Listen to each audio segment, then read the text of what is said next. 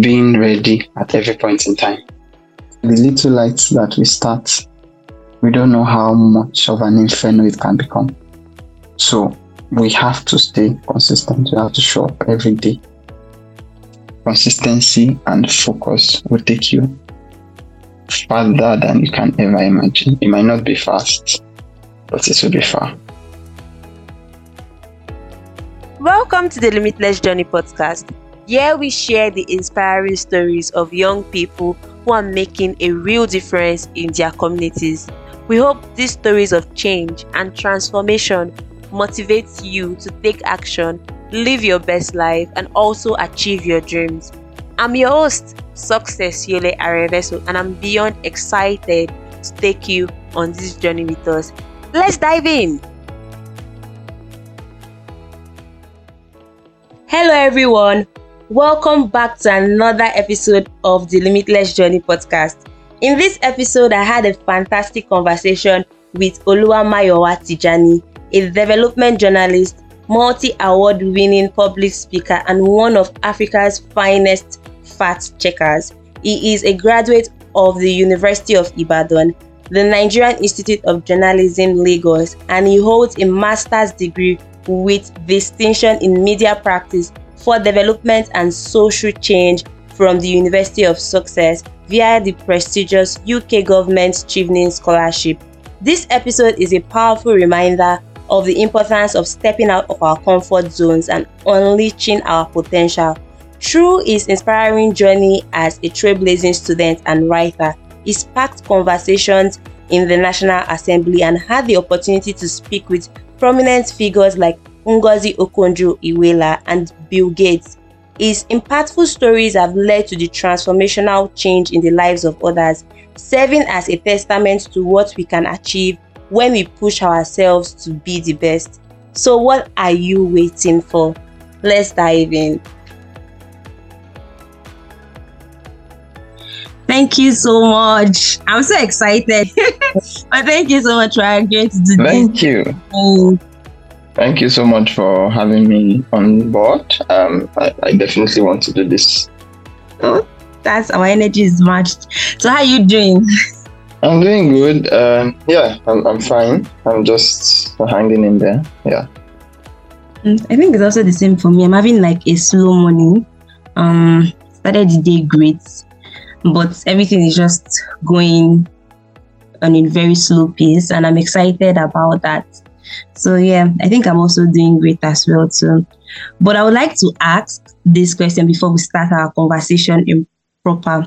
What's one thing that you've always wanted to learn, but you've not gotten the chance to do so, beyond the fact that you are an award-winning journalist and then you have so many years of experience doing the work that you actually do? Yeah, so that particular question is really interesting in that just thinking about it right now, one thing I've wanted to do for a while now that I've not gotten a chance to do it is to learn a second language.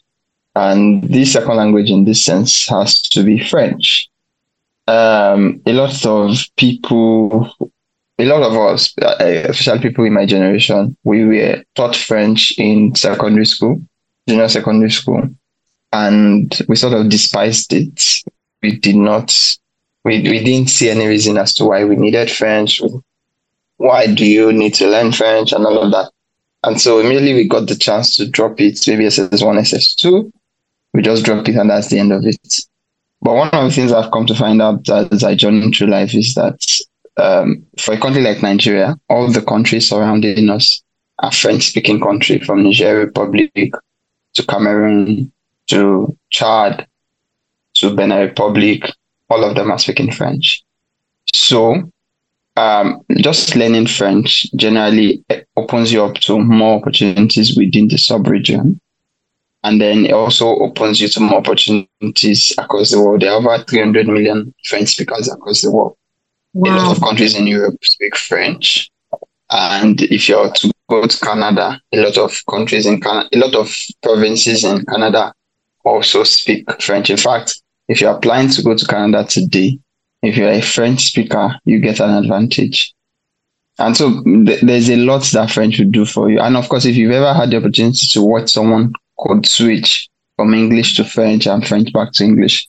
You just see there's a different kind of flex, let me call it that, to it.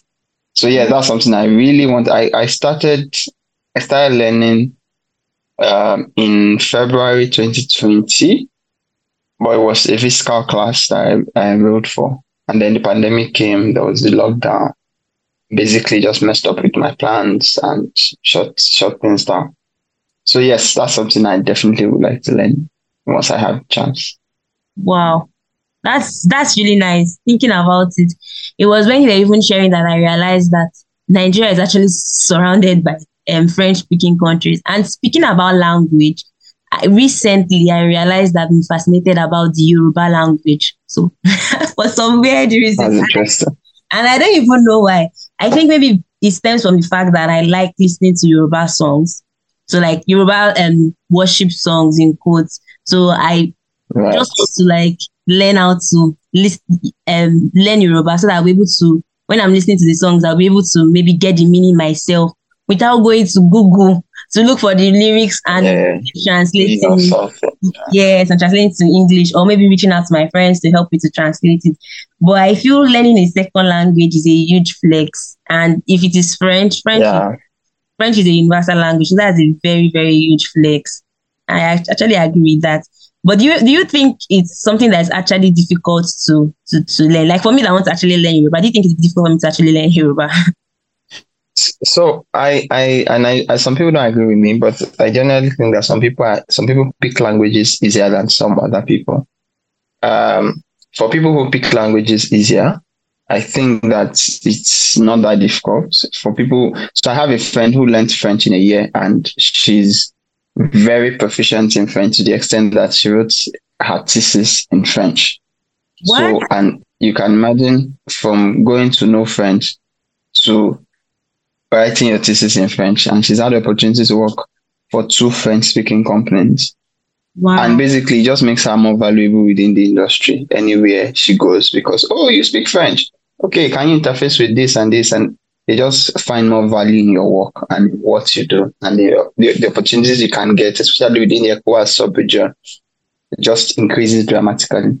So yes, it's not that difficult, but maybe I think I'll put myself in the category of people who are not very quick in learning a new language. Might be a little difficult, but of course, nothing is impossible. When it comes to languages generally, my recommendation is that we should teach them to children at a very young age.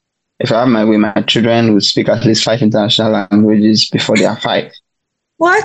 And yeah, for them, it's not going to be difficult because they don't, just the way we learnt English or the way you learnt Yoruba for someone like me, I made no conscious efforts. I was just born into it, and I listened to people around me and I began to speak it. So imagine if they were born into 5 different languages. They are learning English in school and speaking Yoruba to them at home. A teacher is speaking French to them repeatedly. Place of worship, they are learning another language. Like if they can just speak it like that, before you know what's happening, they start speaking all the languages, all those languages that they pick up. So I think that for me, and maybe for the people, like for this new generation of people who would become parents, I think one of the best things we can do in parenting is also to teach our children many of these languages. For me, I'm in love with the Yoruba language, and I would pride myself as someone who understands language very deeply. But I would be successful if I can transfer that dexterity with the language to my children. That will make a lot of sense for me. I think I agree with that. I agree with that sentiment because to be honest, I don't think that it would be nice that the only language you know how to speak is just English or just maybe the kind of what do they call this word now? The official language in a particular country or wherever they are brought up. So I think I agree with that because the only language I can speak right now is just English. My pidgin English is not even fluent. It's very weird. It's not even fluent at all. It's just only English. And I would really put in so much effort in learning how to speak Yoruba, even though that's not where I'm from, but I would just try to learn it. But yeah, thank you so much for sharing. We've talked about languages and learning processes and everything, but I'm actually more curious as to what your childhood experiences was like. And did you ever think that all those things you experienced as a child set you up for greatness and probably maybe contributed to the work that you are doing as a journalist in the development space? And how has that been for you? Or how did that impact your journey in general? So, since we are talking about languages, let me use this opportunity to throw in one Yoruba proverb. They say, "Ola bata ni mo dosho, ola baba ni mo moyo." Basically, what it means is that what makes it easy for a river to flow is the kind of soil, so to say, that lies beneath the river. If the soil or if whatever was beneath the river had resistance, it would be such that it would be difficult for the river to flow. And of course, the second part of the proverb says it is the wealth of the father that makes the child boast or strut amongst life or colleagues. Basically, I would say that yes, our childhood, the experiences had, they have a very strong way of defining who we become and what happens to us basically in life. There's this thing that people say that some people become accidental success and all of that stuff. Personally, I don't believe that anybody becomes an accidental success. I think that for everybody who is successful in life, no matter how stupid they look or no matter how smart they seem, everybody in life is a product of a series of events that many times is beyond their control. So, for example, I have a niece who, by the virtue of where she was born, she can travel to 180 countries today without a visa. I also have cousins who, by virtue of where they were born, can only travel to maybe 20 countries without a visa. What did both of them do to have those kind of fates? Nothing. They were just born to a certain kind of life or a certain kind of family. And it's one of the things that I consider to be somewhat unfair about life. But of course, like they say, it is what it is. So for me, yes, there were a few experiences in my life that influenced who I have become. I think the first would be my parents being who they are. My mother was a teacher. My father used to work in the civil service, so to say. And what that meant is that education meant a lot to them. And so they did all they could to make sure that we got valuable education. And in the process of getting valuable education, you get opened up to a lot more opportunities than if you did not get that education. Then I also had the opportunity of moving around the country. So I was born in Oyo. I had my first few years in Benue State, Makurdi, then to Benin, and then Lagos, and then Osogbo, and then Ibadan. And then, around the country at different times. One of the things that showed me is diversity that our country had. And the secondary school I attended, which was an Air Force school, also was the kind of school that in every class we were 40 people, 40 max, 41, 42 in every class. And for every class, there has to be one person from one state of the federation. So there has to be someone from Osun, someone from Benue, someone from Borno. So in our classes, it was sort of a mash of the entire Nigeria. So it sort of gave me insight into the possibility that this country was all about, the kind of people that existed in different parts of the country, what it meant to them. My first interaction with the Hausa culture had to be in my class. So basically, this sort of made me more open-minded about what was possible in life. Then, of course, getting into the university, I chose to study a certain course, and in the course of my university years, I had some setbacks, and those setbacks were sort of should I say, the building blocks for what I have become today. So generally, like it is for everybody, we do not happen by chance. It is the events of our births, the events of our upbringing, the family we are born into, that sort of defines who we become and what we become in society. So yes, for me, I think a lot of all I have become has been as a result of the experiences I've had as a child. And what stood out for me was when you had mentioned, you noticed that we had a diversity in our country. And I was like, that's true. When we're talking about diversity, most times we always try to, link it as to maybe different countries, different people from, diverse backgrounds from different countries. But I didn't actually internalize that we have that diverse, we had that diverse community here in Nigeria as well. And also the fact that you talked about families, series of events and chances. I think I agree with that too. And that's something I was also sharing with someone recently as well too, but I was relating it to the term of comparison, in the sense that when people want to compare themselves with other people, they forget a lot of factors. And I believe one of the major factors that whenever I remember is background, where you're coming from.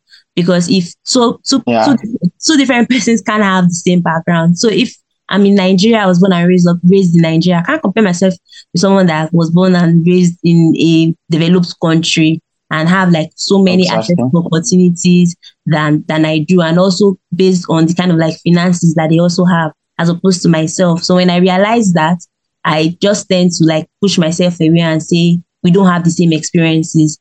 So I can maybe, what can I learn from their situation? And if it is something that I don't even want to learn from it, I just move on. So I actually like how you internalize the experiences, and it was something that I can actually like relate with. And the fact that you said you don't believe in accidental things happening to people, I also agree with that statement as well too, because some people just look at others and just say, oh, they're just lucky. Yes, there's no such thing as being just lucky. So there's this book, Outliers by Malcolm Gladwell. That book basically highlights how life happens. It's one of the most profound books I've ever read. And one of the things he found was that if you were born into a middle class family between, I think, 1950 to 1956 or thereabouts, you were going to become a tech billionaire. Like, imagine someone saying that to you. You say, like, what sort of nonsense is that? How do you come to that conclusion? But when he digs down into the details, you find that it is there. So number one, you were born at a time when the computer revolution was about to take off. Now, by the time you are in high school, like secondary school, towards the end of the secondary school, that's when access to computers became available in certain places. And by virtue of that, you had the first-hand opportunity to interact with computers. And so things that were previously impossible start dropping in your mind as possible. And of course, this was how Bill Gates was made. This was how Paul Allen was made. This was how Steve Jobs were made. This was like, there's a whole number of them that were born in that same space, to that same kind of family, to at that same time, and they went on to become tech billionaires just by virtue of. Now, when you look at their lives individually, you think that, wow, this guy was just fortunate, this happened, this was lucky, blah, blah, blah. But when you look at their lives as a whole, you see that the same things happened to them. Born to middle class family, had opportunity to go to school. In school, had opportunity to see a computer, spent some time with the computer at the time it was changing, and thought about what you could build with it, and boom, that's how they made their fortune. And the pattern, the story does not change for any of them. It was the same thing. So you only get to see it if you look at it as a whole. In fact, he went as far as, there was another example that I was looking at. And what this example found was that people who were born in the most successful, I think it was maybe basketballers or footballers. I think it was basketballers. The most successful basketballers in, I think, Canada and the US, North America, were born in January, February, or March. And it seems insane. Like, how do you say the month somebody was born is the reason why they are successful? It doesn't make any sense. But when he explains it, you see that there are a lot more influences. So, for example, to start school or to start basketball training, I don't think it was basketball, I don't remember the sports now. To start training on that, let's say basketball, for example, start training on basketball, you had to be maybe 9 years old, for example. Now, people who were born in January would become 9 before people who were born in September, for example. So when they are 9 in January, they can join the basketball team. They would have played for like some 9 months before the guy who is born in September can join the basketball team. So by the time the guy who is born in September joins the basketball team, they already have a 9-month head start. So they have more experience, they have more speed, they've had more time training and all of that. So by the time there's selection for who represent the school at maybe high school level or college level, they are ahead. And so by virtue of that, they go on to become national champions. Of course, because they trained, because they learned, because they did all that. But the very first thing that set them up ahead of everybody else was because they were born in January, February, and March.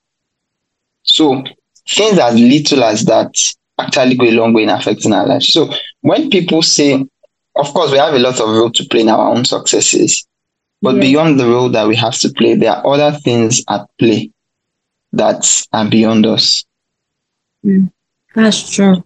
And also to contribute to what you said, there was this quote I heard a preacher said. He said something about life doesn't just happen to you. You are as a result of the decisions that you make, something like that. Like everything that happens in your life at a particular point would be as a result of the decisions that you've made part time, or probably maybe the steps that you've taken, towards that particular time. So in the midst of trying to say, oh, maybe some people were born in luck, or whether some people were not lucky, they still also had their own times, their own, things to play, their own their own parts to play. And I also like the fact that you talked about there are things that are beyond your control that you can actually not control, because you are not the one that will choose where you are supposed to. You don't have the ability to choose your family. You don't have the ability to choose your country. You don't have the ability to choose any of all these things. But they are the things that actually happen to you. But funny enough, this is a very unique way on answering childhood experiences question. Thinking about it now, this is the most unique response I've actually gotten in a while. Thank you. Yeah, this is a very unique way to actually, answer the question. And I like the fact that it's actually getting me to think and just say, I actually agree with that. And I think I will look forward to maybe getting the book that you actually mentioned. It has a lot of things that I would want to learn from. Yeah, there's a lot to learn in the book. Yeah.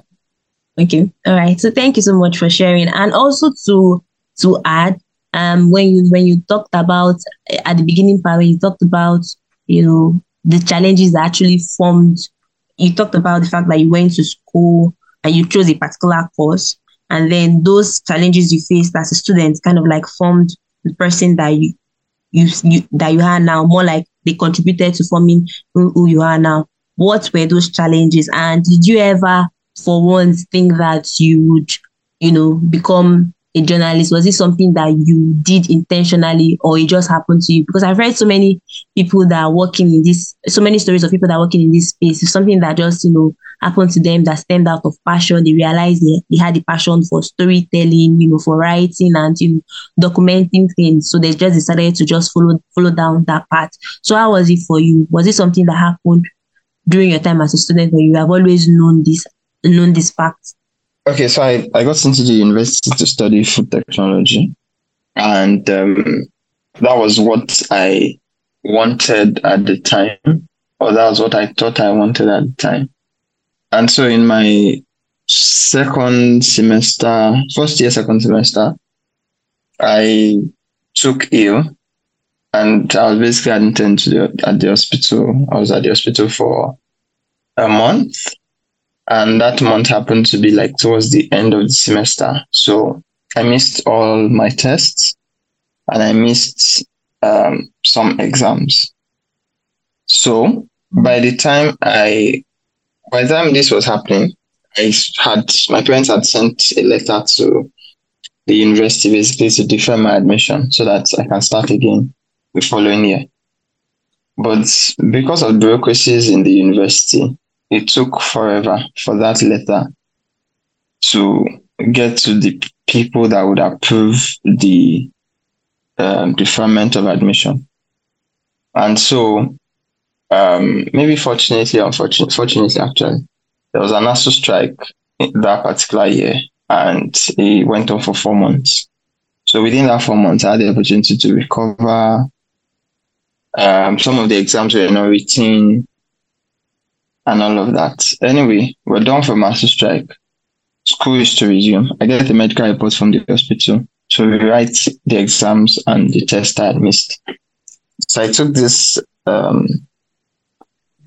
medical report from one lecturer to the other, basically asking to write assessment test and to write missed exams. But everybody basically turned me down. Like every single person turned me down. Every one of them. And it was the last person I met. I remember it was chemistry. It was, I think, organic chemistry. Chemistry 177 in UI at the time.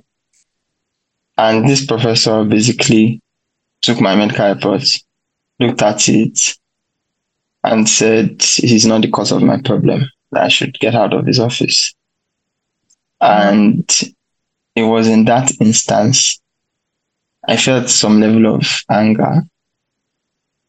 I felt many things. I felt many emotions, but I left the office and felt this basically does not make sense. This cannot continue. And so I decided that I was going to write the rest of the exams, and I was going to, well, pretty interesting. Long and short of the matter is that by the end of my first semester, 100 level, I was in the first class. So I was one of those guys who was like, this first class, we will take first class together in this university. But of course, based on the events of the second semester and the exams I missed, so for example, GS 106, where I would naturally have gotten maybe an 80 or a 90, because it was a very relatively easy course. I had a 0.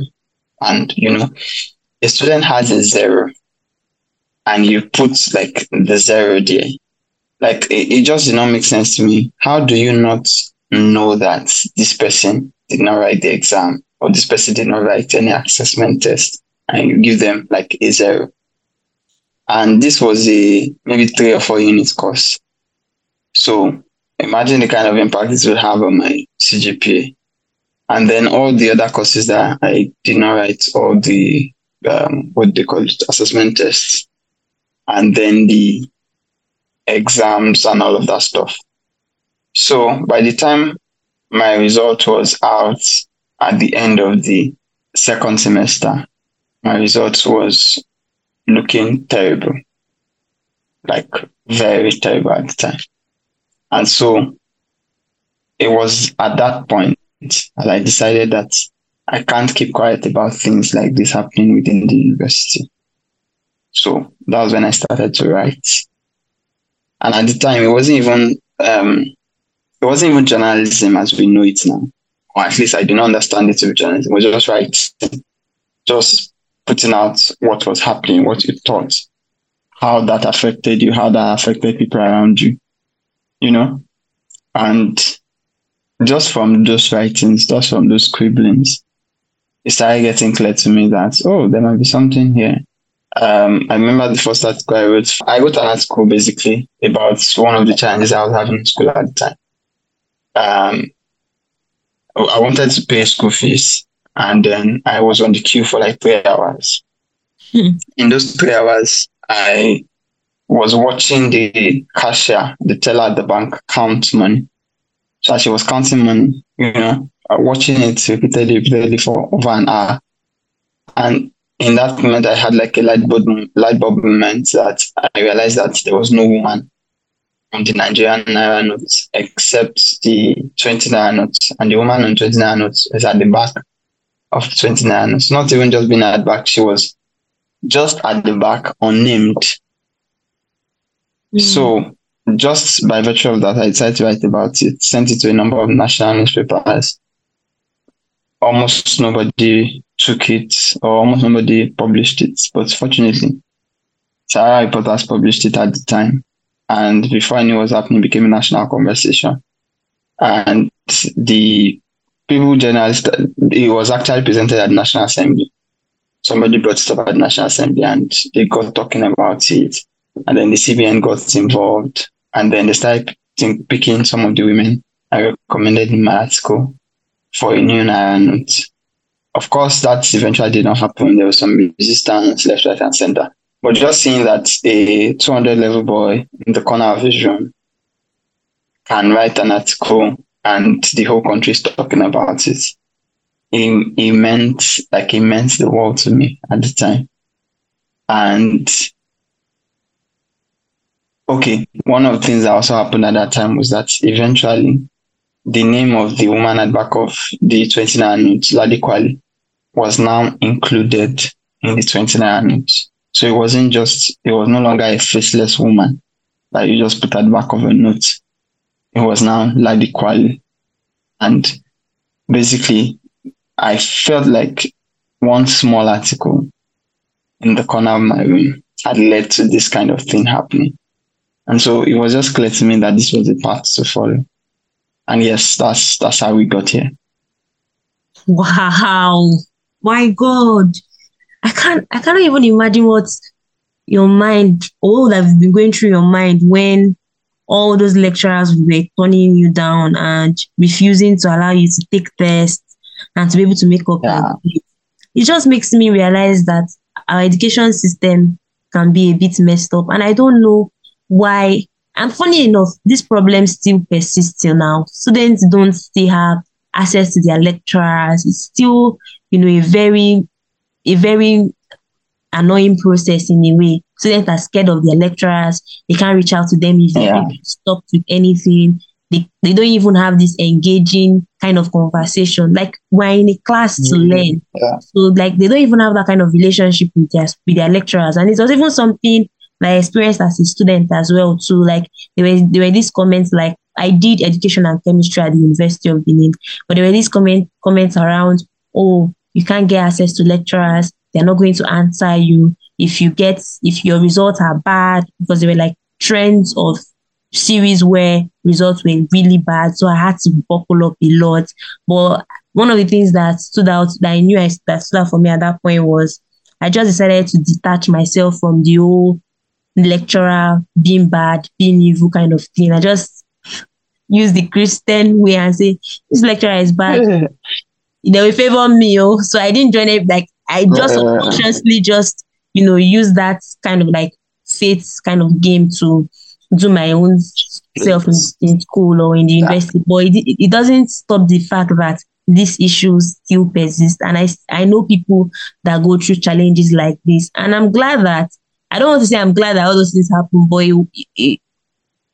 thank God they happened. Yeah, I think I'm glad they happened because it basically opened me up to another portion of my life that I didn't know was there. And I think he also sort of built me that I could make good any bad situation, because really at the time, in fact, there are people in my class who were afraid that once results is out, they would have to send me out of the school. I think we were like 24.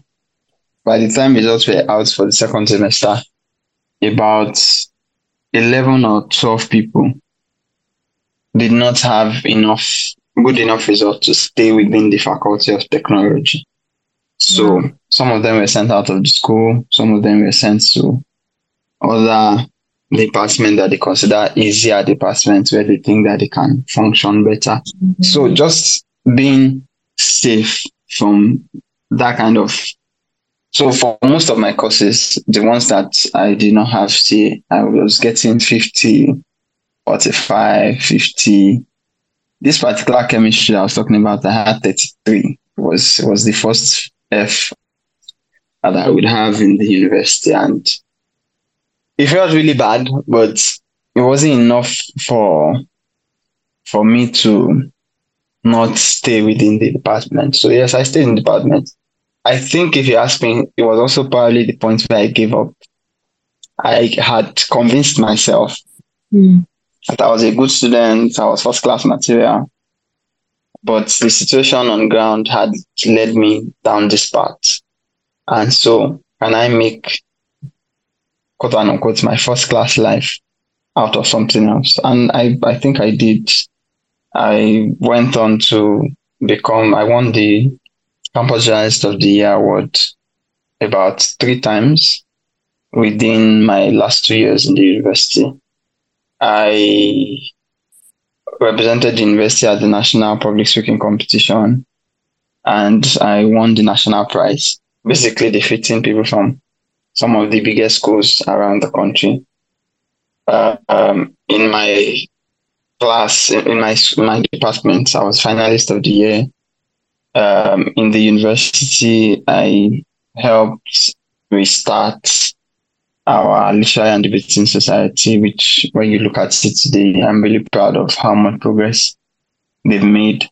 So I believe that, and that's some of the things I tell myself, that those events, just all it did was to pivot me into another direction. Everybody in my department respects me, that this guy is brilliant. This guy knows what he's doing. But this guy is also very resourceful to the university. And I felt like that was a better life for me. So that experience was a bittersweet experience. It was bad in itself, but out of it came something really sweet that's probably feeding me till today. I like the last part. That's probably still feeding you till today. That's true. And just makes me realize this quote that they used to say, turning your lemons into lemonade. Yes. So I just feel like that's what fits that situation. And when you had mentioned about the Naira notes, do you know this is the first time I'm actually hearing about that? I'm trying to even find. I'm sure many people will be curious. I didn't even believe it, because I didn't even think about Naira notes in terms of even gender based. How did you even think about it? How did you even come on? We are really wired differently. How did someone even how did you even think about it? Well, I think just standing there, just seeing someone. So this lady was just how they do in banks, counting money, count. So every time she flips, I see a man's face, flips, see a man's face, flip, see a man's face, flip.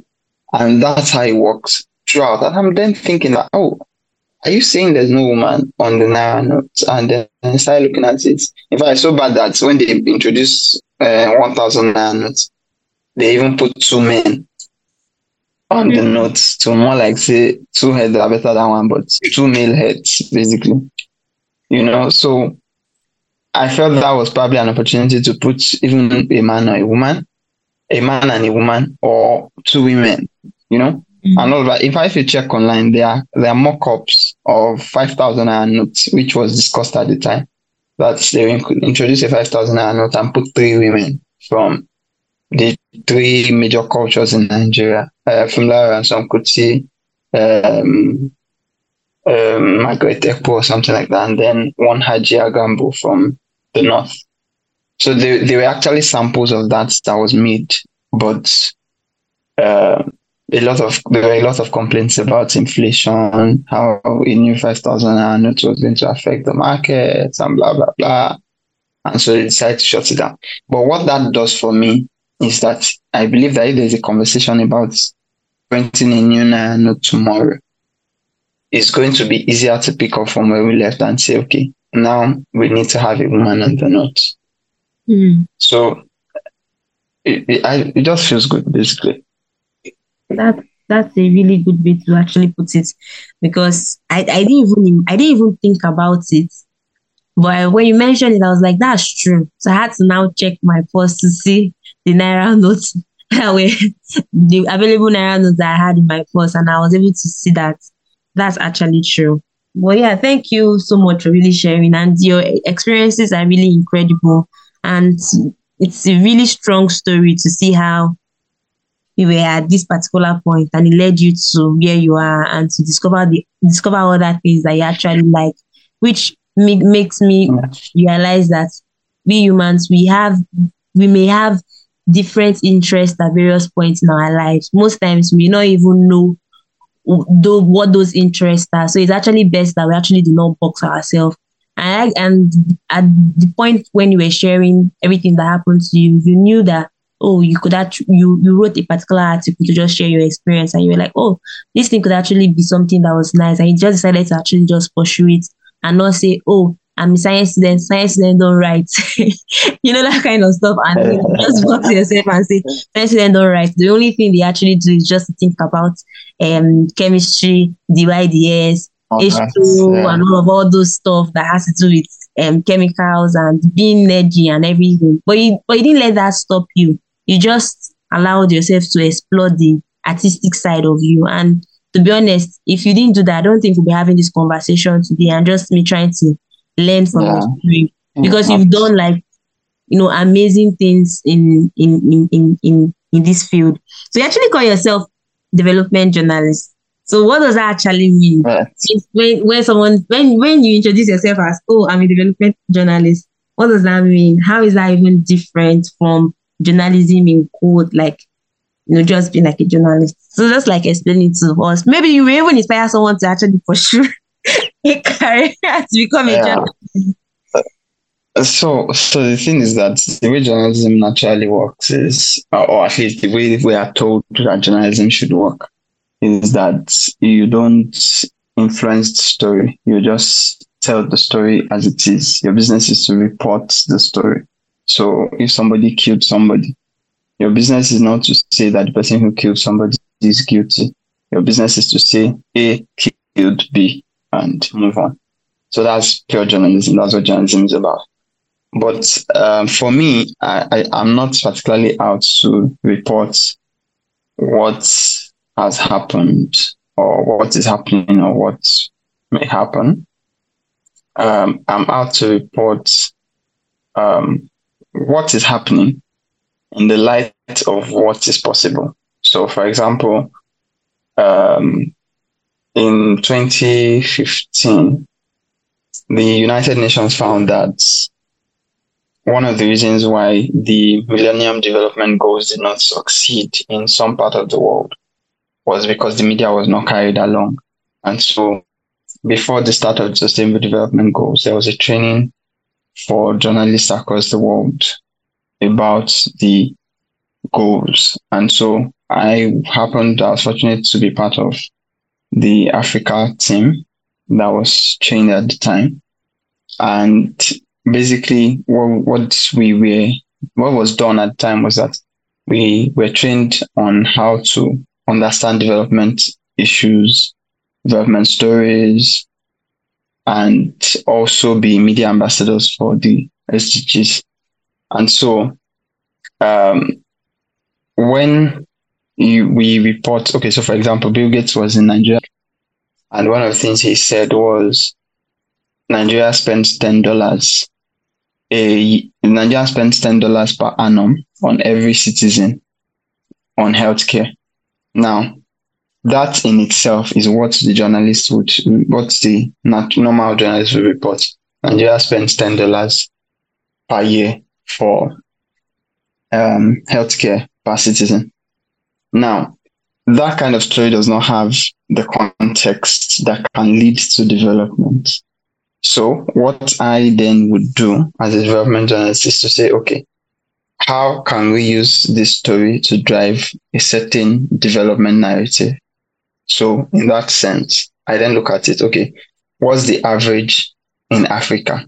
So if we make an average of what African countries spend per citizen per year, on health. What is it? And by the time I did that finding, we found that it was $31 per head for sub-Saharan Africa.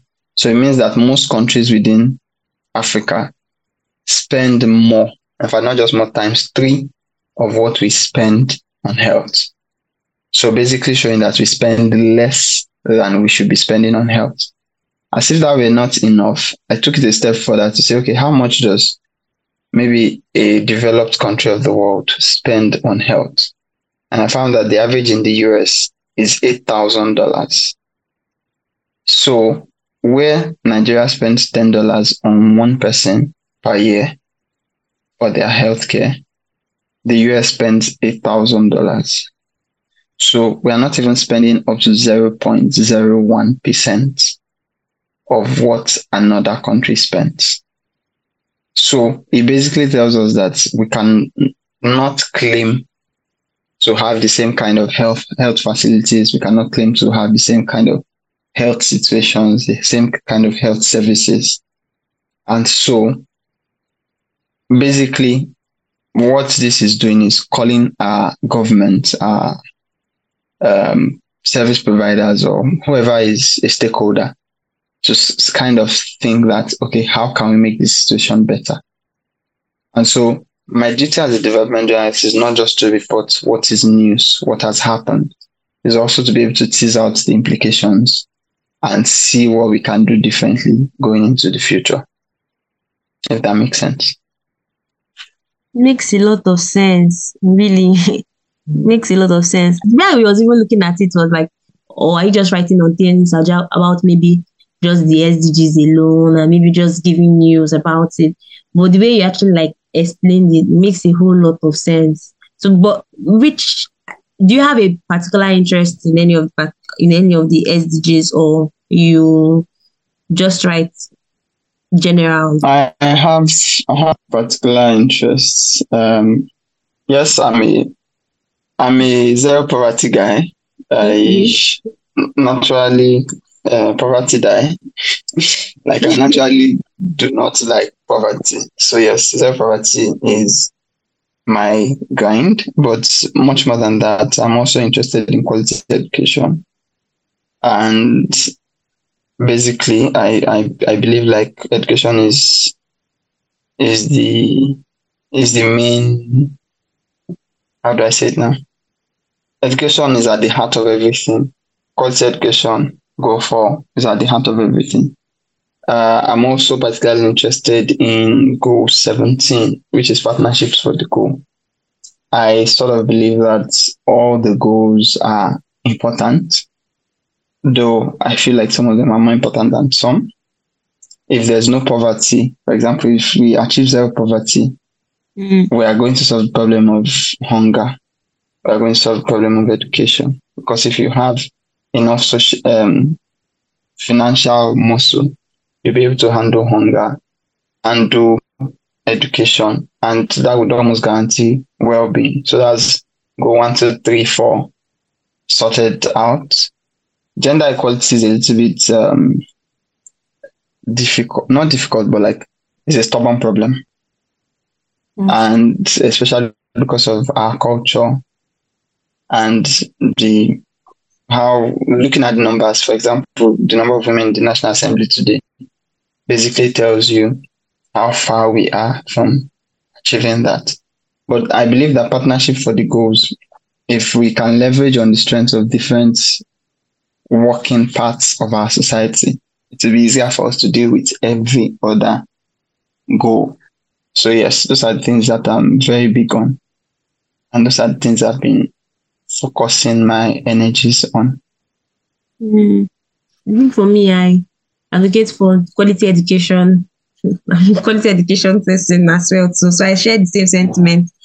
I believe education has, a huge role and a huge role to play in everything that we do.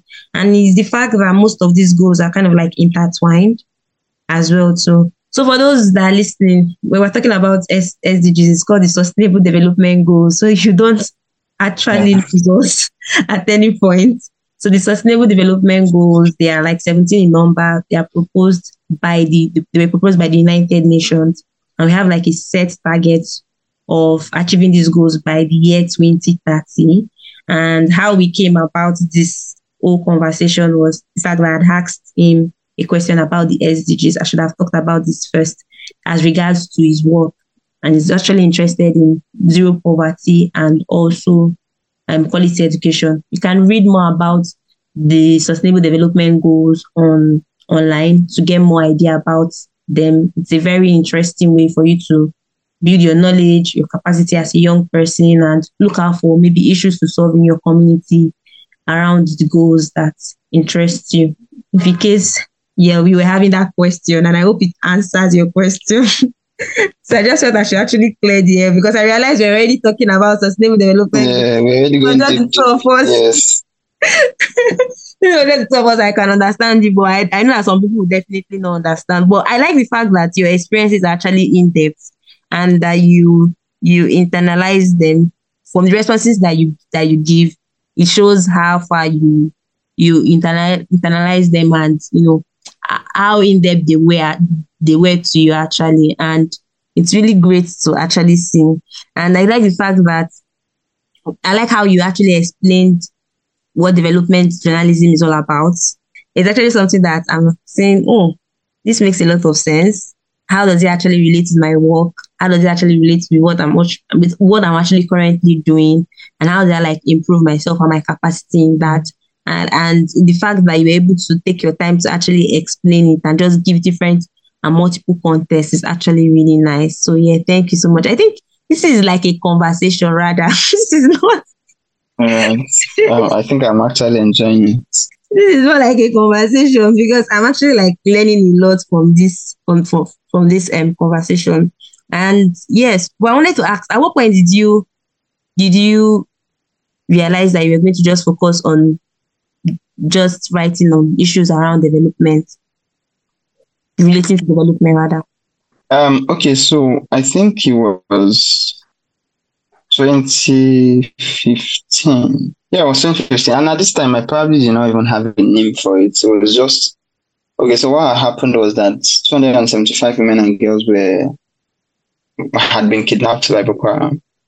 And so there was a face-off between Boko Haram and the military. And somehow, maybe it was by battle or maybe it was by negotiation, the military was able to recover these 275 women and girls.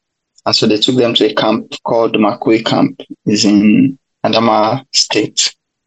So as a young, curious, hungry journalist, I decided that I wanted to go and tell their stories. So I wrote a pitch to my organization, Dikibu, at the time.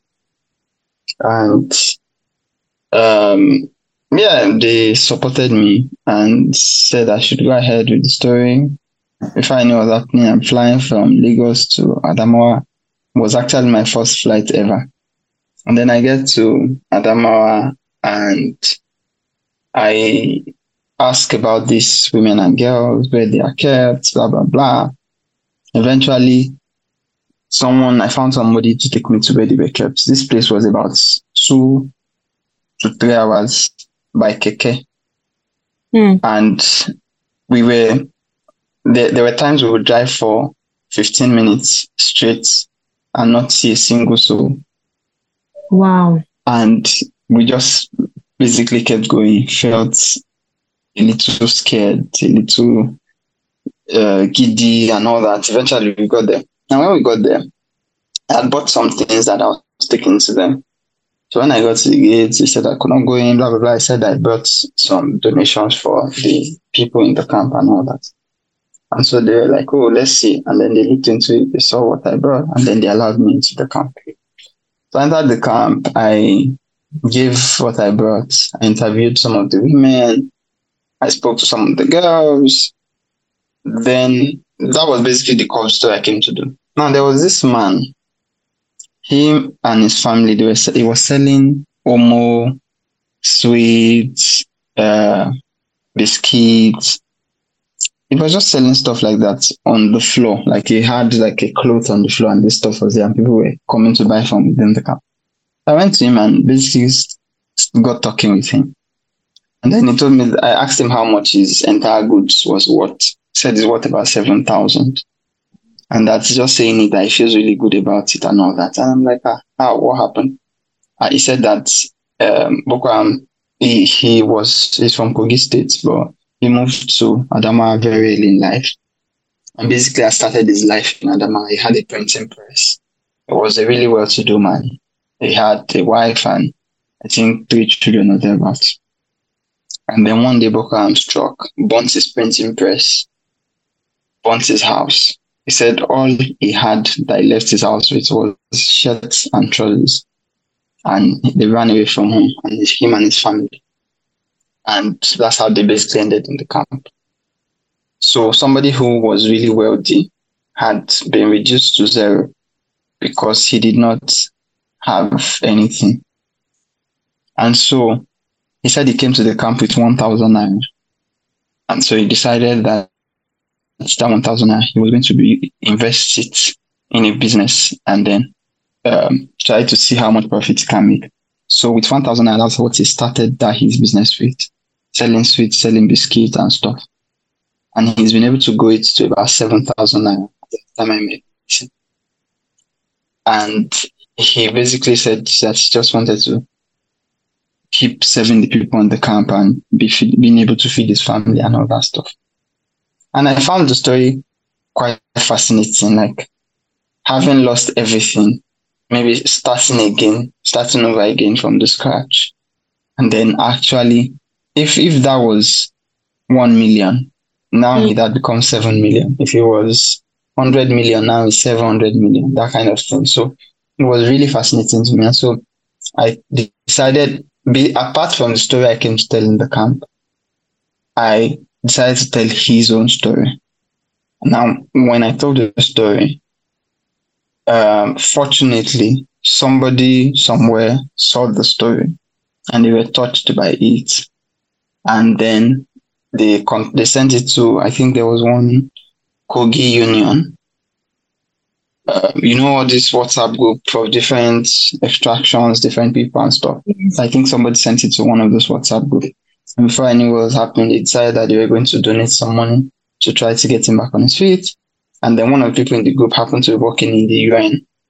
And that particular person decided that, no, don't worry, the UN is going to resettle him and take care of him and blah, blah, blah. And the day they called me to try and get his number. And then I gave them his number. And then I told him about it.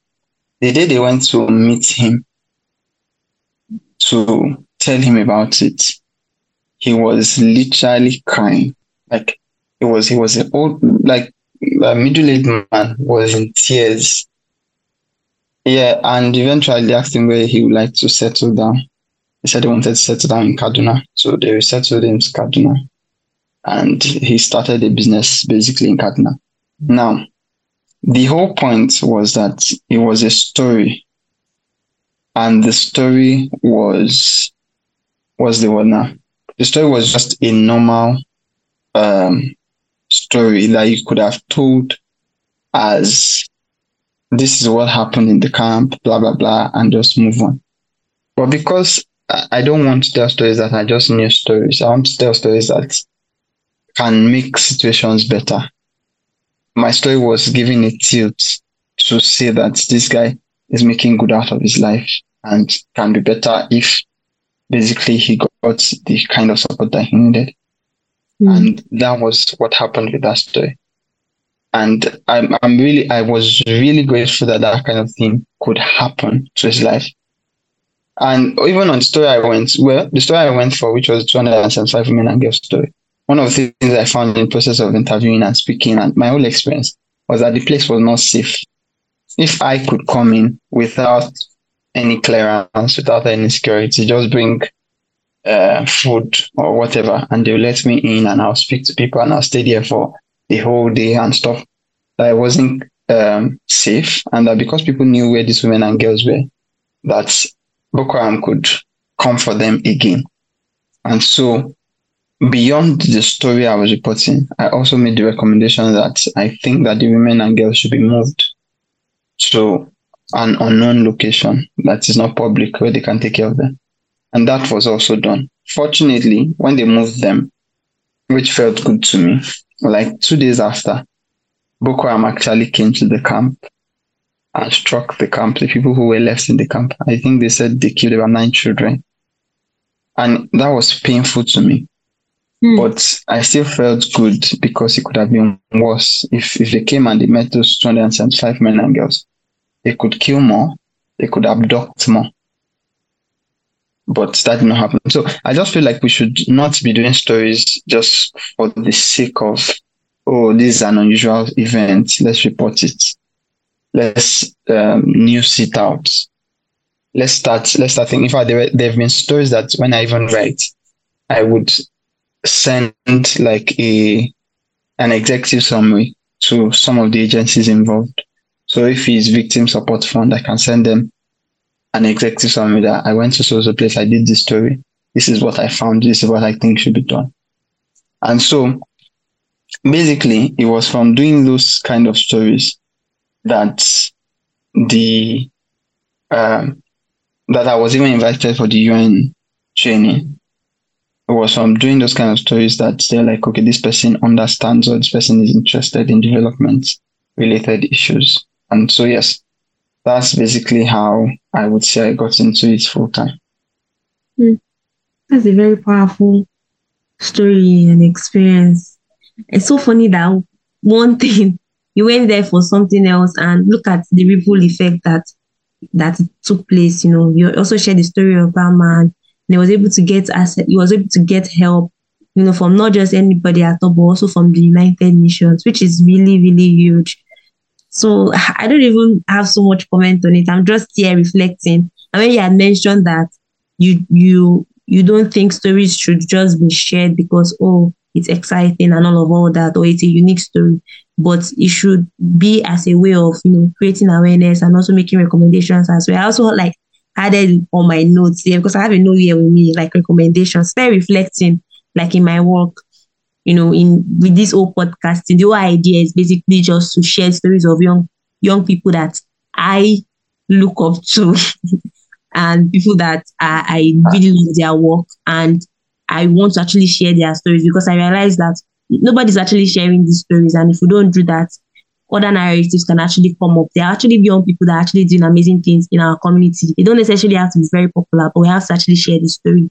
So it was just making me realize that what's the best way for me to reflect on my work? What's the best way for me to actually put these stories out there and make people not see it as, oh, because podcasting quote is trending, so that's what it is. The whole idea is podcasting is just a tool or a way I want it to go. Yeah. But the whole idea is because I'm actually passionate about this and I just want to actually like share stories of young people. I feel like this conversation is like a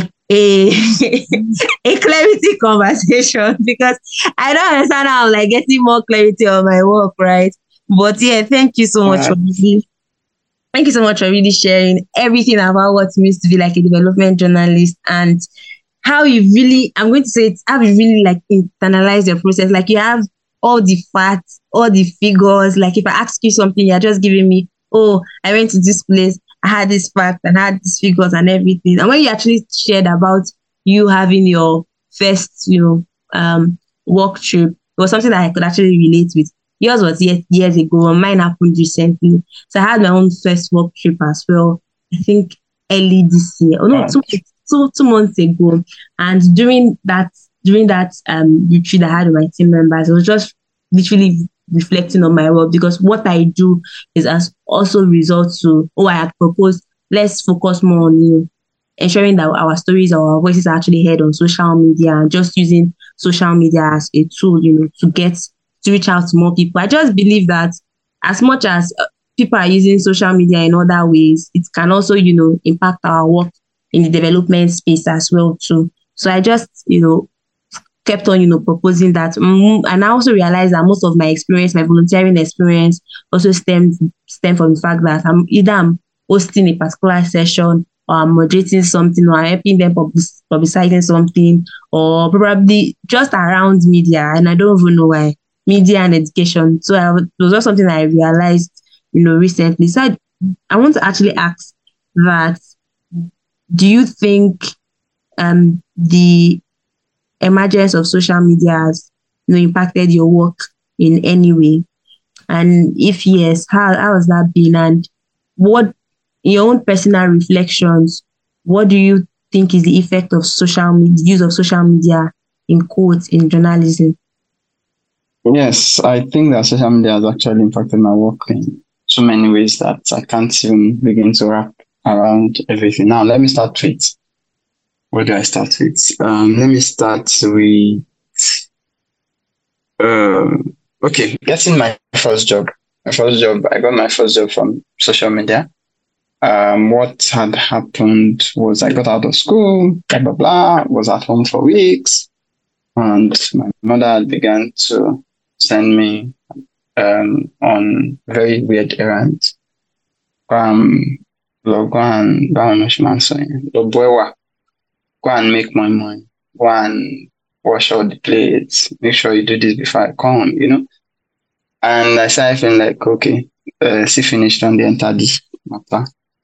And so I started sending Facebook DMs to all the people I had worked with before, all the people I knew in the media, and basically was telling them that I'm out of school now. I'm available to work. This is what I did in school. I was best campus journalist. And be an addition to your team, and all of that. I sent all those messages. Some of them responded, some of them did not. One of them invited me for a test in Lagos. And basically that's how I got my first job. So yes, social media in itself can be anything that we want it to be. So for me, it was both first opportunity, first source of income, and then beyond that, I would say that my second job was also from social media. A tweet of a job opportunity, someone shares with me that I had this, that. My third job at Twitter, there was somebody that DM'd me on Twitter and said, am I interested in XYZ? And there we go. So there's a lot of opportunities in social media, especially depending on how we posture ourselves, how we position ourselves, how people see us. When people come to your account, do they know that you can do A, B, or C? And if they have to make decisions based on things they see on your tier, what are those decisions going to be? So if you are conscious of those things, there are a lot of decisions we can make on that. Then on the second front, which is the work in itself, yes, social media has helped me a lot because social listening goes a long way in helping you determine what is happening. So as I'm speaking with you right now, I'm going to open Google Trends. Google Trends basically measures what people are asking Google and the conversations that people are discussing the most around whatever country you are in. So now for Nigeria, and this thing is always very weird. Sometimes you don't believe it. But the thing people are discussing, or the things people are searching Google most right now this morning is The Witcher Season 3. I don't even know what that is, but that's what Nigerians are searching for. Hijack series. I think I know Hijack series. I've been seeing a lot of ads about it on Twitter. So yes, that's social listening. Madonna. I don't know what happened to Madonna, but yeah. Apparently a lot of Nigerians are searching for Madonna right now. Next one is psychedelics. I don't know what that is and why they are searching for it. And the last one. This is funny. Including you. I swear. Did you search for it? I did not search you for did. it. I did not search for it. Okay, and the last one is Davido. Davido will definitely be on top of that list. So yes, Davido is actually on top of the list. He has the highest number of search. So basically that's social listening, looking at what people are talking about, why they are talking about it. If I wanted to dig deep into the data, I'll click on it and then, so for example, let's even try Davido. If we go into Davido, why Nigerians are searching for it over the past days, the biggest search are coming out of Lagos, Delta, Edo, Osun, Abuja, and Rivers. Then what they are searching the most is, sorry, let me expand this. What they are searching the most is, stay with me. weird. Okay, Anita Brown Twitter account. Davido Anita Brown, Davido Baby Mama, Anita Brown, Davido Baby Mama. So basically, it basically tells you what questions people are asking, why they are asking. So if you're someone who wanted a story that people would read, this is one of the things you should write about now. And a lot of people will read it because it means that it answers all the questions that they're asking. So if you're doing this, I did this maybe 2 weeks ago for the Naira, and I wrote some things about it. Everything I wrote about the Naira was the most read stories on the places where the story was published for that particular day. And that's like what social media can do for you. If you can aggregate what people are asking, what people are talking about, what people are discussing, then you can speak directly to the people. So because I know that those stories are going to be the most read, or are likely to be the most read, I can put in a message there that directly speaks to the people. So I feel like understanding social media, using the power of the data that I get from it, goes a long way in influencing society generally. So yes, this is something that I feel like there's a lot. In fact, when I think about social media, I still know that I have not scratched the surface of how much we can do with social media. I think But yes, sentiment with you.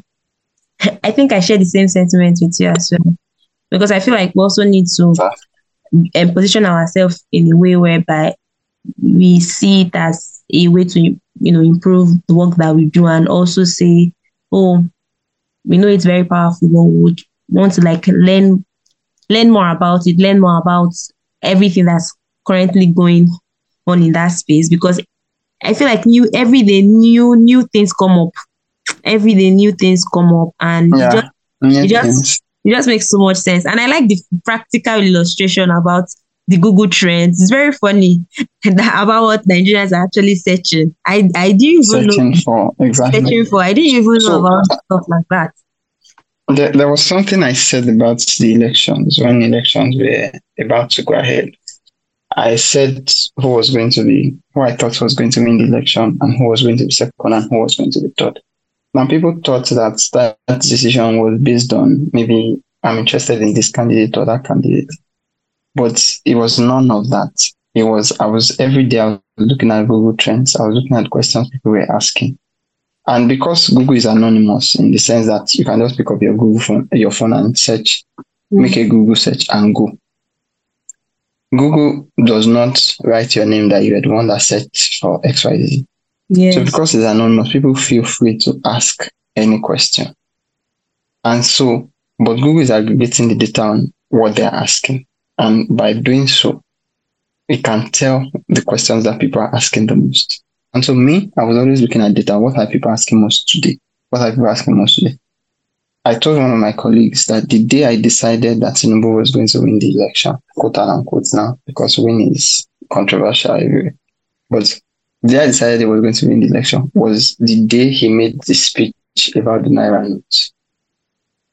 When you check Google Trends that day, everybody was searching, what did Tinubu say about Naira notes? Tinubu's this thing about Naira notes. Tell me more about Tinubu and Naira notes. Tell me this. So what you normally feel like people should be angry with him about, was his party that was designing the Naira and hurting the people. People were actually asking sympathetic questions about what he said. So, and okay, let's put it in more context. Peter Obi, on the other hand, is a more youth. The youth are highly behind him, and the youth are the ones who are on social media. So you would expect that most of the searches from the youth would be about this candidate, but that wasn't the case. And if we know how Nigeria works, there are a lot of people who do not have smartphones, do not have Google, do not have the internet. And a lot of those people are supporting the Tinubu article. And so you should expect that most of the trends on social media should be driven by Peter Obi for that reason. But they were not. A lot of them were driven by Tinubu. And so there was a time, okay, so even if you check now, there's still the dashboard is still there. The Nigerian election dashboard is still there on Google. It's still there on Google Trends.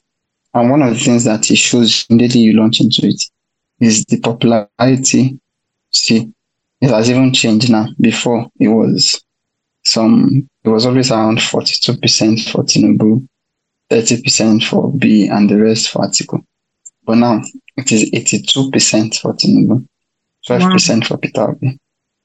My God. So, but for somebody who has been looking at this data for a long time, you will not even have a doubt. When people are saying this, that, I know that the people are saying, what people are saying on social media is a lot different from what they are asking Google in their anonymous times.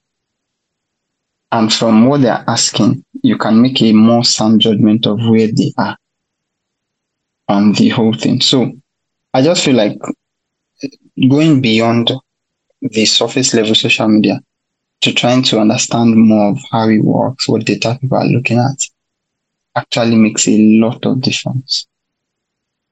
So don't let me bite too much into that, but basically I feel like there's a lot more we can do with social media. This is really insightful to see the power of data playing here. I can't even imagine that. I can't even imagine what you shared happened, because everyone was just shouting about this particular candidate and everything, and nobody was really backing it up with data and facts and everything. And now you are coming up to say, oh, people were saying is this particular person, but the data was actually showing something otherwise. I think that's another. Else, yeah. I think that's another reason why during the elections, people there were some things on social media that the ruling party had hired the best people on ground to help them check the data trends and everything, and ensure that they follow up with the election process and everything, just to see if their candidate is actually going to win and everything. But here you talk about data in this contest, and content that you've actually shared that is relatable to us and to also the listeners, is a really, really eye-opening, and it makes me see things from a different perspective, and makes me talk about what are like the skills that someone would also get, or probably maybe learn on the job. I'm just trying to just internalize and see how data is actually very powerful. Even beyond the storytelling, we've just opened us to another aspect. So I feel like those people that are like interested in journalism and everything, you're making this thing really sound interesting. You have literally sold your career. You sold your career to everybody. You sold your career to all of us. And this is even like the immediate of me even talking about you selling your career to all of us. You've had conversations with the top guys, top and influential people from Bill Gates. You've also mentioned it, to covering stories around Ngozi Okonjo-Iweala, and even on your YouTube, because I kind of like in preparing for the conversation, I checked everywhere on social media, just trying to ask myself what are like some of the questions that I wanted to ask, questions beyond everything that had seen your work and everything. Yeah, you've done the work, and it's actually there's a proof on it online, there's a proof on it on everything that you've done, and also with conversations on Chimamanda and Adichie. For me, like, how's that experience been for you? And something that from hearing your own first-hand story now, seeing that you started from school and turning your lemons into lemonade, and having all these parts, it's more like you are just taking it step by step and just moving, and now we are at this particular point. And even these conversations, it's not like they were recent for people that are listening. They're not like, or not all of them are actually recent. They've happened like years ago, but you've had the opportunity to to have conversations with all these people. How did this make you feel? And in the morning of having these conversations, what are like some of the things that you did differently? So I'm just interested in knowing how this has been for you. Maybe I'll get more tips on it. I think that meeting all these people and interacting with them, I think one of the things that he showed me as a person was that these people are extraordinary, but they are also ordinary. So when you speak to them, it just shows you that, okay, let me say Ngozi Okonjo-Iweala, for example. I've met Ngozi Okonjo-Iweala on a few occasions, in the US, in the UK, spoken online via Zoom in Geneva, on a few other occasions like that. And one of the things you find about her is that she's extraordinary. She's also ordinary. She's like most of us, get a good education, put some grit to work, and situations would show up that would be beyond your power. And in those times, you would have to make extraordinary decisions or take extra steps. So, for example, when she was running for the president of the deputy director general of the World Trade Organization, she had done almost everything possible that any candidate could do. Lobby, get a letter from her president, get recommendations from the World Bank, and all of that. She had done all of that stuff. But it still was not enough for her to become the DG of the World Trade Organization. It was clear to everybody that she was the most qualified, but the US was not backing her. Now, in that instance, one of the things I started thinking about was, wait, this woman lived in the US for decades. One, why is the US not backing her? Two, is she not, okay, so the person the US was backing, she's from South Korea, and she does not have half the experience or the expertise that Okonjo-Iweala brings to the table. But because she's an American citizen, she, what's the word? She was being the one that they were tipping for the position.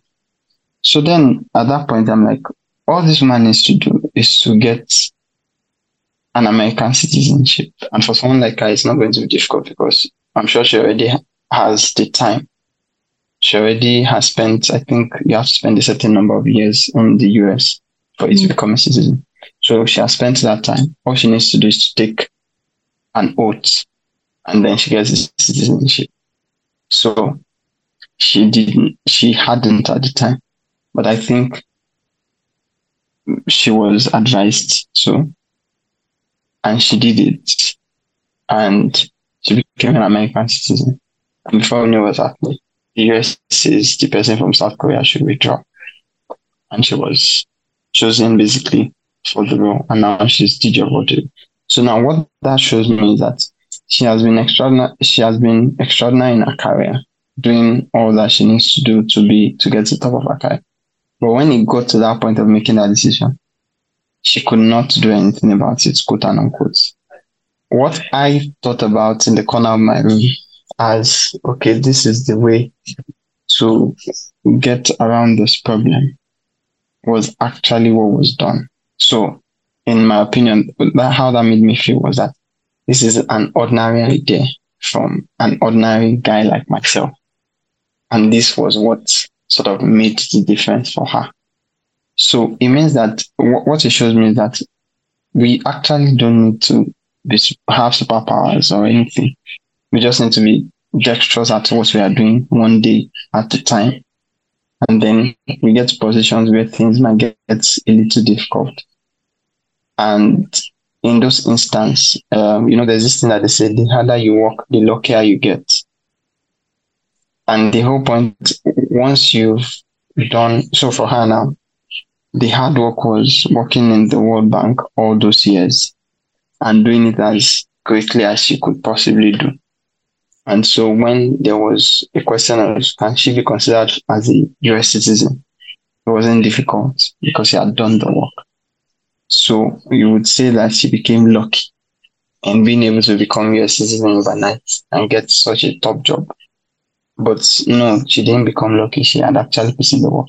So I feel like for every one of them, meeting Bill Gates, talking to Bill Gates too is somewhat extraordinary and ordinary in that sense. Like I had mentioned earlier, he happened to be one of the examples in the outlier stories.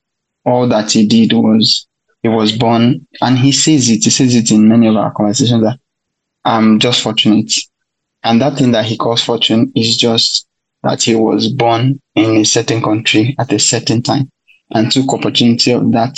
I'll call it luck, but it's not really luck. Took opportunity of that luck to become the Microsoft billionaire that he became. Bill Gates was the richest man in the world for over 20 years. That's like the longest that we've seen in a really long time, maybe even in our lifetime.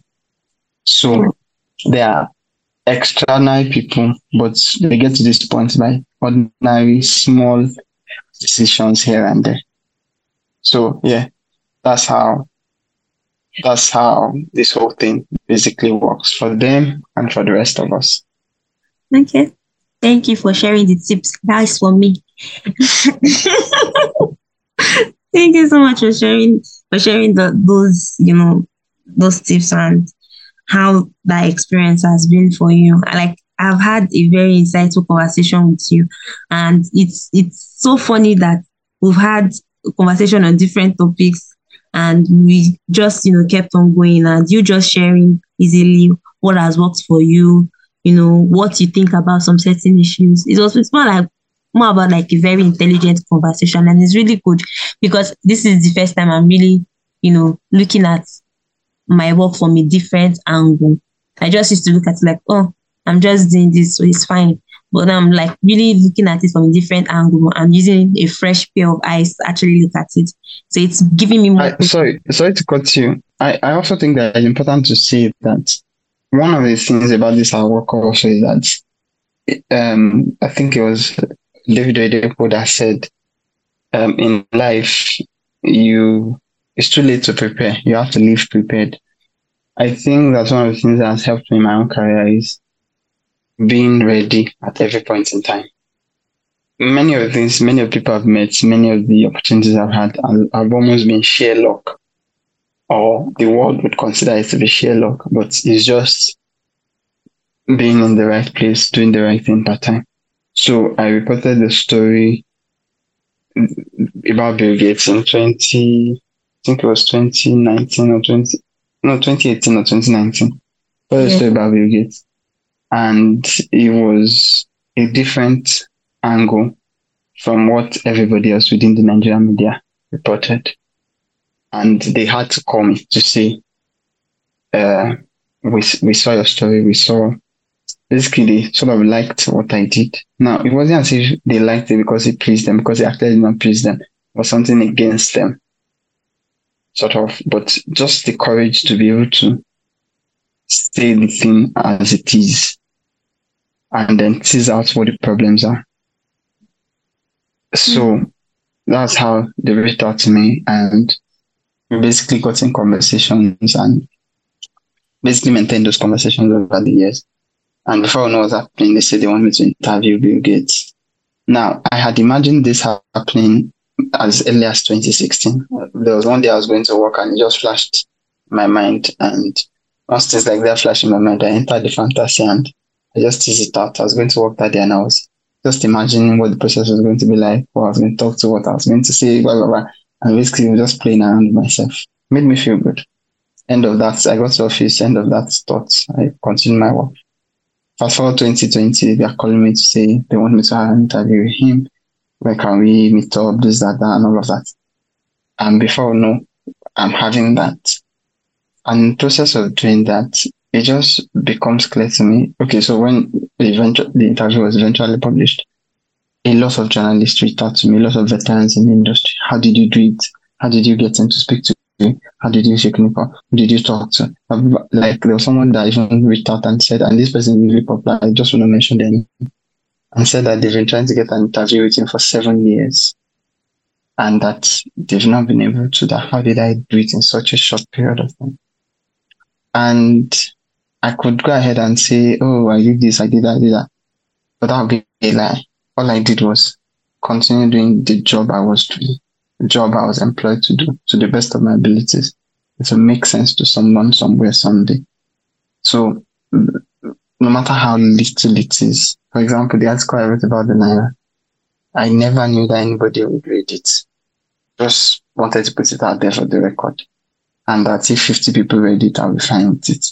But it became a conversation at the National Assembly. The little lights that we start, we don't know how much of an inferno it can become. So we have to stay consistent. We have to show up every day that we need to. And somehow something is going to show up. Someone is going to mention your name somewhere. You're going to get a call. You're going to wonder where somebody got your number from. These are endless experiences that I keep having.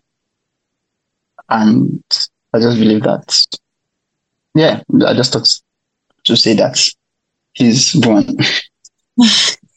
No, that was really powerful. Everything that you actually shared was really, really powerful.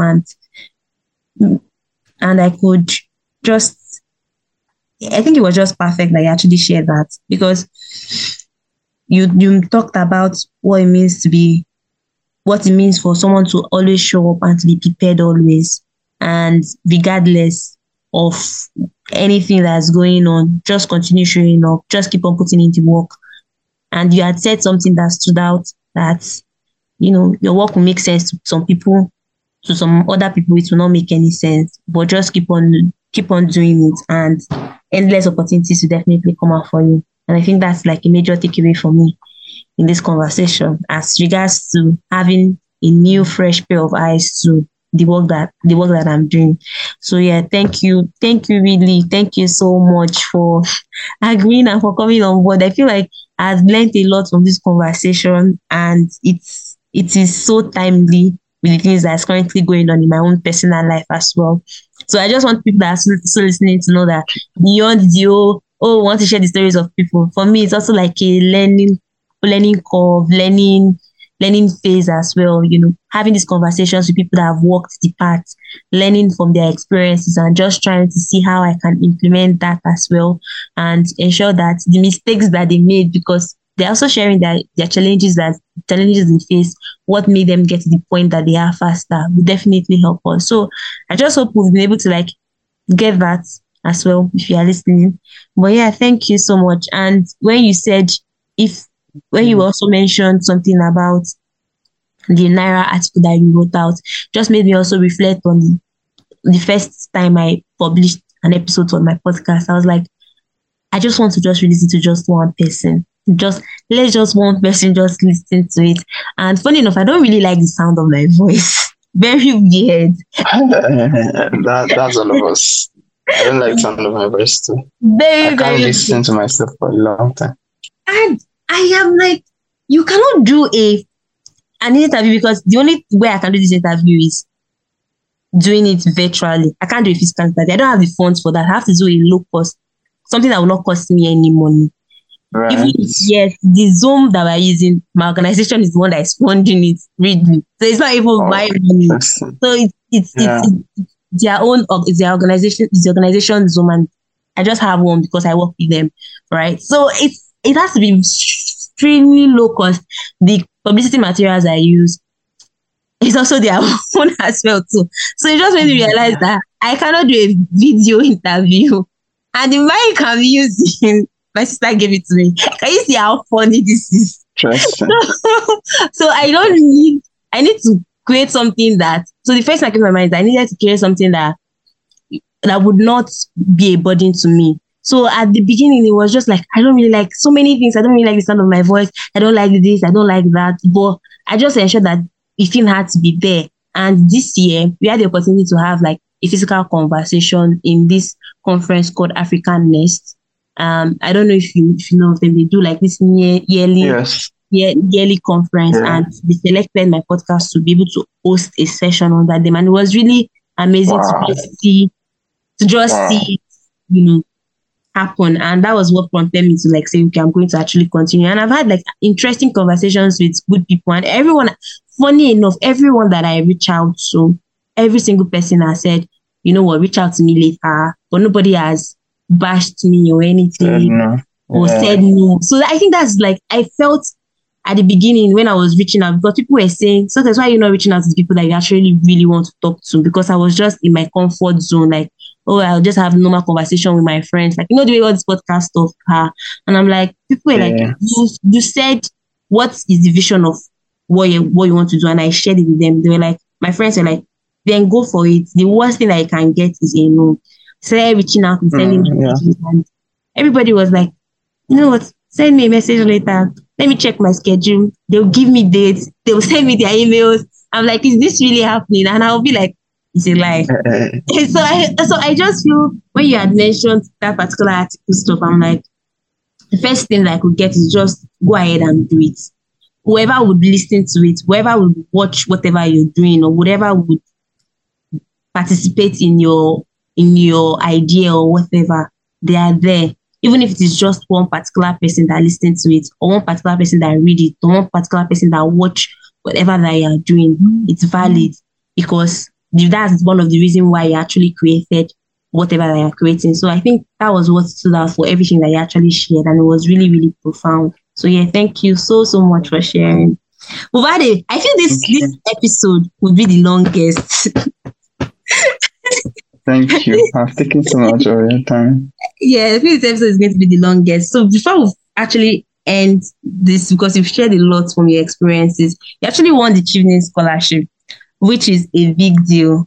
Being a Chevening scholar is actually like a big deal. I don't know if you actually listen to this point, I think you actually have to like increase the volume of your device that you're using. So I want you to like share your experience, because I don't have a structured question around, oh, how did you know you were going to win the Chevening Scholarship and all of that? But how was that for you, generally, winning the Chevening Scholarship? How was it? Well, I would say that is one of the most life-transforming experiences I've had. Basically opens you up to a different network of people, high achievers, people that were dreams to you become your reality, basically. Things that you considered impossible become possible. People that have 20 years more experience than you do, you suddenly become on the same platform as they are. And then, of course, the opportunity to meet people from all around the world was endless. So, yes, it's an incredible journey, and I definitely recommend it for anybody who is interested. Now, how I got into it was on this job, doing my job. Basically, somebody had invited me as a friend to attend their Chevening farewell event. Farewell. Going to the UK event, basically. So it was in Lagos. And so the person invited me to come along. Now, going with them, I think I informed my boss that I was going to leave the office early that day. My boss was not like, where am I? And my boss is like a friend, where am I going? Blah, blah. And then I tell him that, I'm going to XYZ. And then he's like, that we were actually invited to come and cover the event. And I'm like, that means I'm not going as a reporter. I'm going as somebody's date, that kind of thing. But then when I got to the place, I felt like, okay, maybe I could actually also still report it at the same time. So in the process of trying to get information to report, I spoke to a number of the scholars who were going that year. I think it was 2015 or thereabouts. And in the process, and this is the kind of thing I feel when I speak to likes of Bill Gates and Kunjurala and stuff, Akinwumi Adesina, and is that these people are extraordinary, but in that extraordinary, you can also see that they are ordinary. So what I see in their stories is, okay, they are ordinary people who try to do a little more than their peers would normally do. And that was it. So that was like the recurring theme in everybody's story. And so I told myself that means this thing, I can actually get it. So I looked at them. Okay, so the person who I went with was a first-class graduate from the University of Ibadan. She's super smart, one of the smartest people I know. And I knew that she could get it. In fact, I was the kind of person who say to her that you get it. But what that also meant was that I knew I could not get it because I didn't think I was as smart as she was. And of course, I did not have a first class. So I was always disqualifying myself, which is one mistake that many intelligent people make. We second guess ourselves a lot. And so we cut ourselves out of many opportunities. But just being able to interact with all these people, report their stories, it sort of made me know what the minimum level of what was necessary was for that scholarship. So I already now knew that you needed 2 years of experience working. I already now knew that you needed a good result. I already now know that you need leadership and influence. You need to be able to prove that you are a leader in your field or a potential leader in your field and that you have some influence in your field. And you need to be able to use networks very well. And so I gave myself a year to say within this next year, I was going to learn how to maybe speak to people in a certain way, how to do a certain kind of work, how to lead in certain kinds of positions.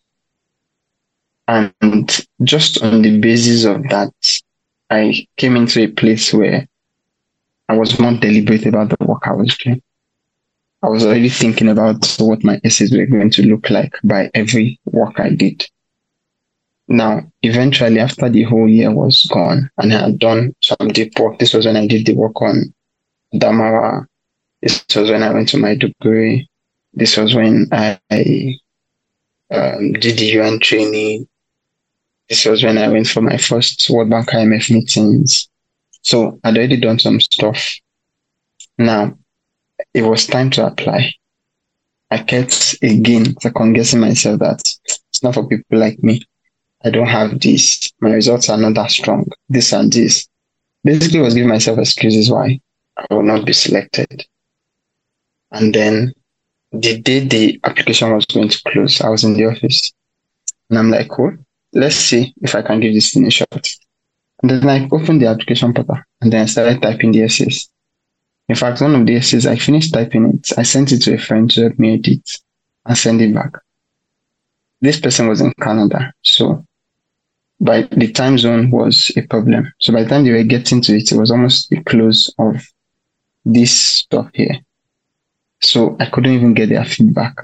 I just submitted what I had. It was one of the essays that I wrote that was less than 200 words, or something that was supposed to be almost 500 words.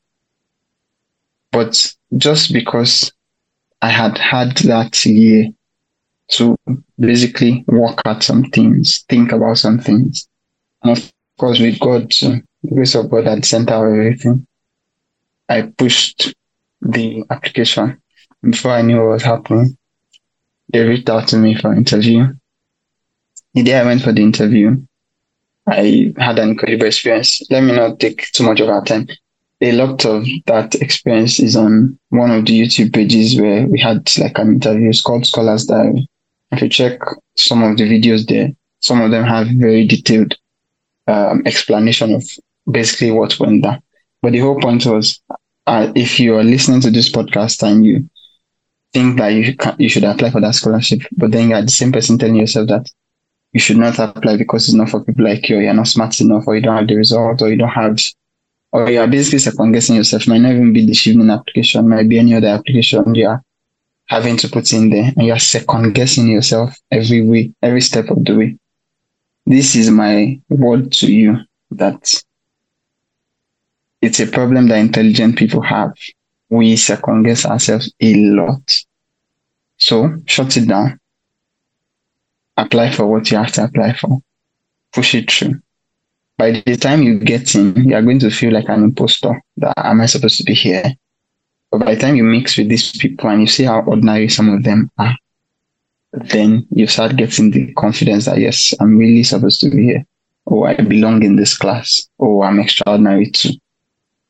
And I feel like that was my experience. And right now, I know that maybe I've not really gotten there, but there are times where I feel like there's nothing I cannot do simply because I'm also there, like I'm also extraordinary.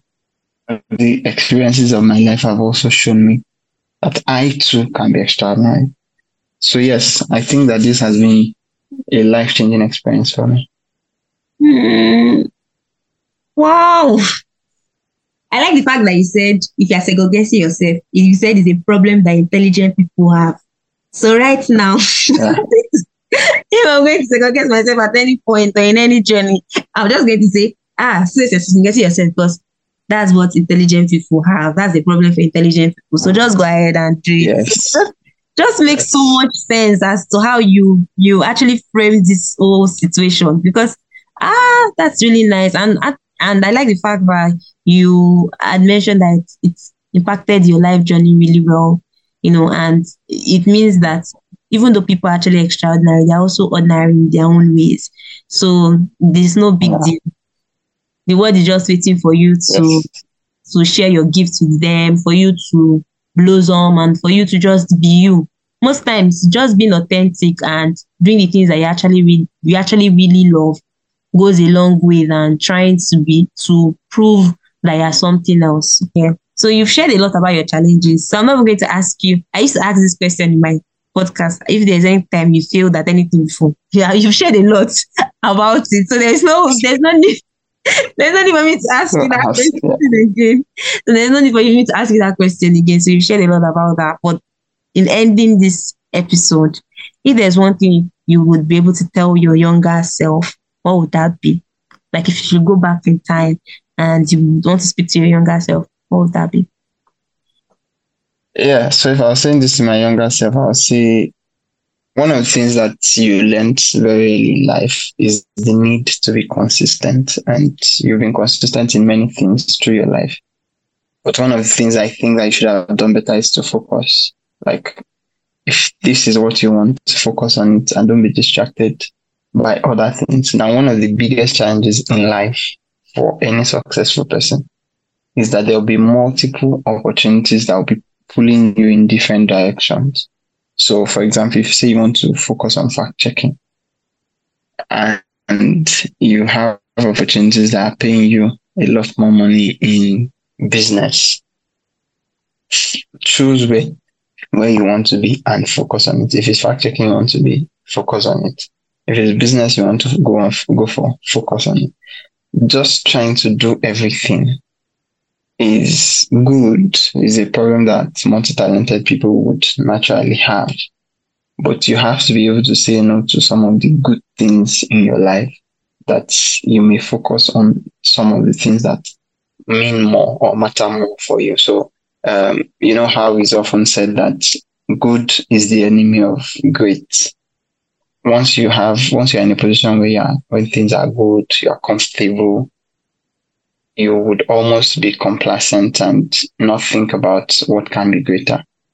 And that's a problem that you would face once you begin to climb the ladder of success. A lot of things are going to seem good that would pull you in many other directions.